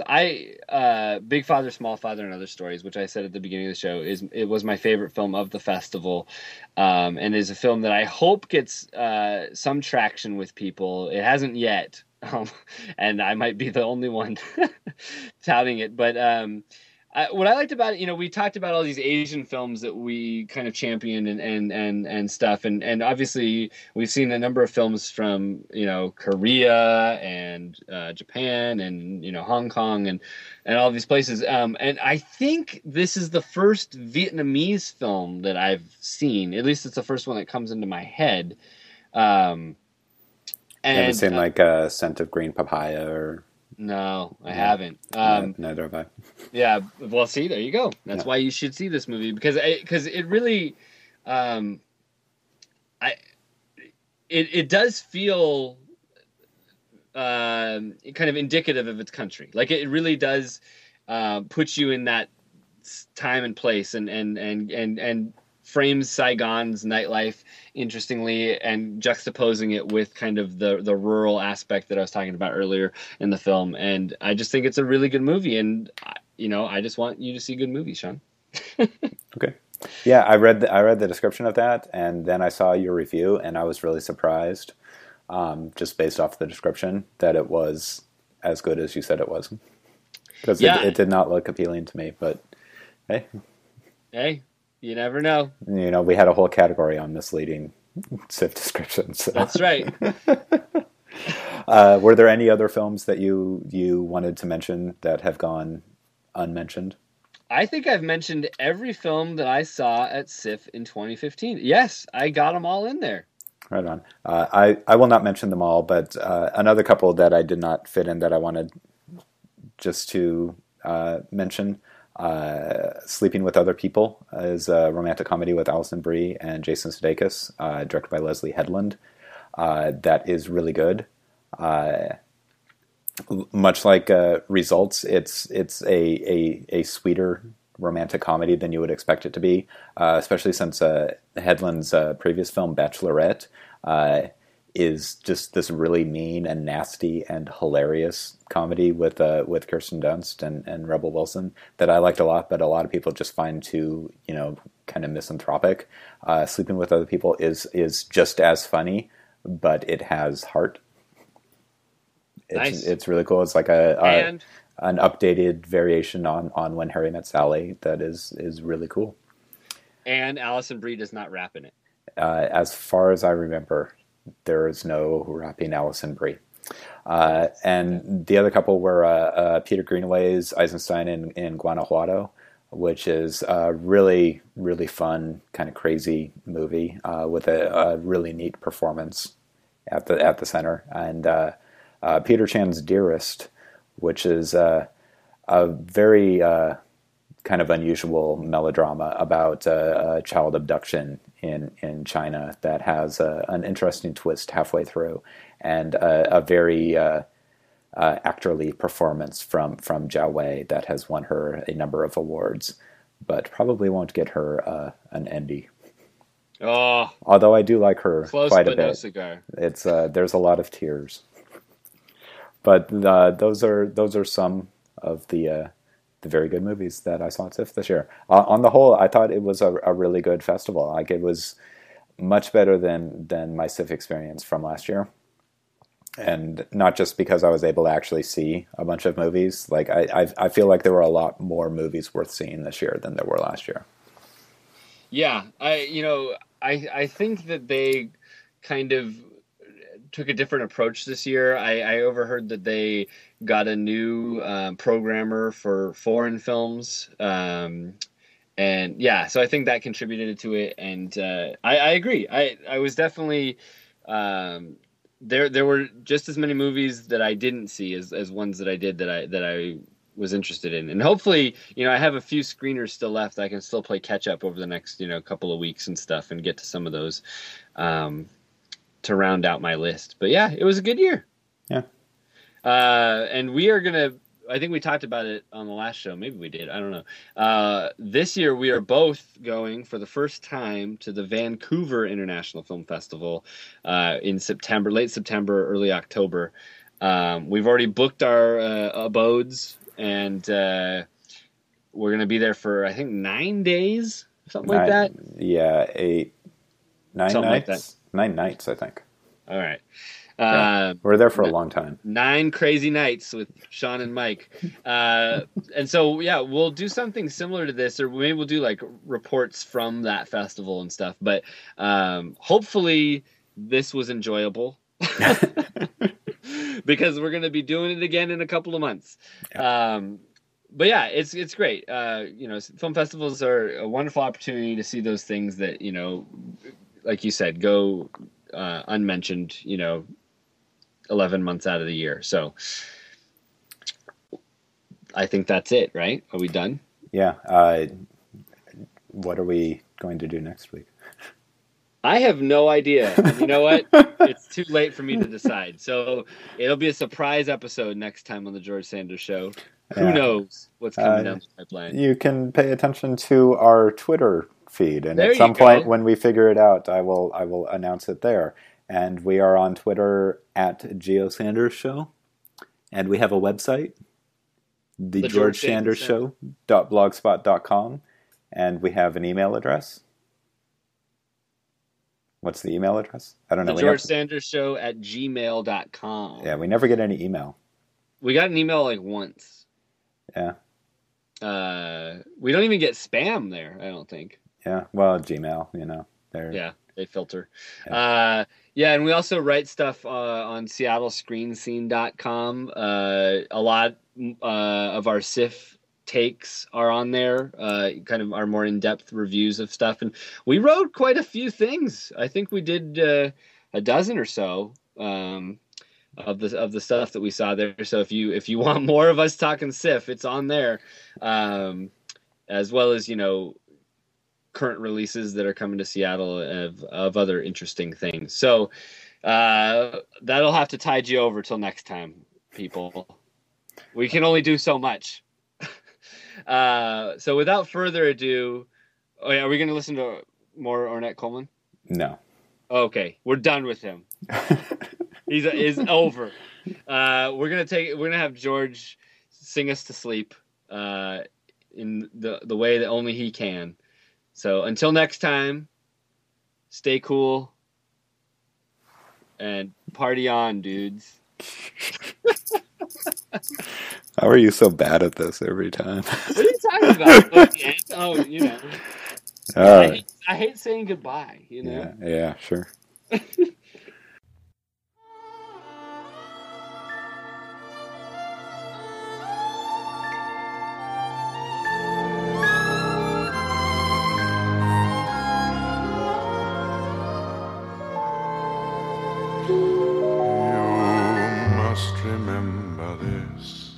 A kiss is just a kiss, a sigh is just a sigh. The fundamental things apply as time goes by.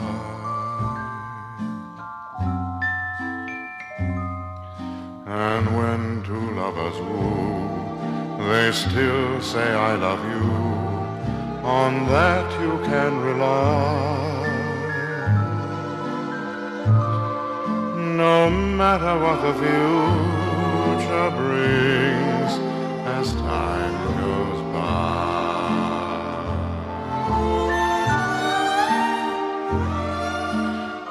Moonlight and love songs never out of date. Hearts full of passion, jealousy and hate. Woman needs man, and man must have his mate. That no one can deny. It's still the same old story, a fight for love and glory, a case of do or die. The world will always welcome lovers as time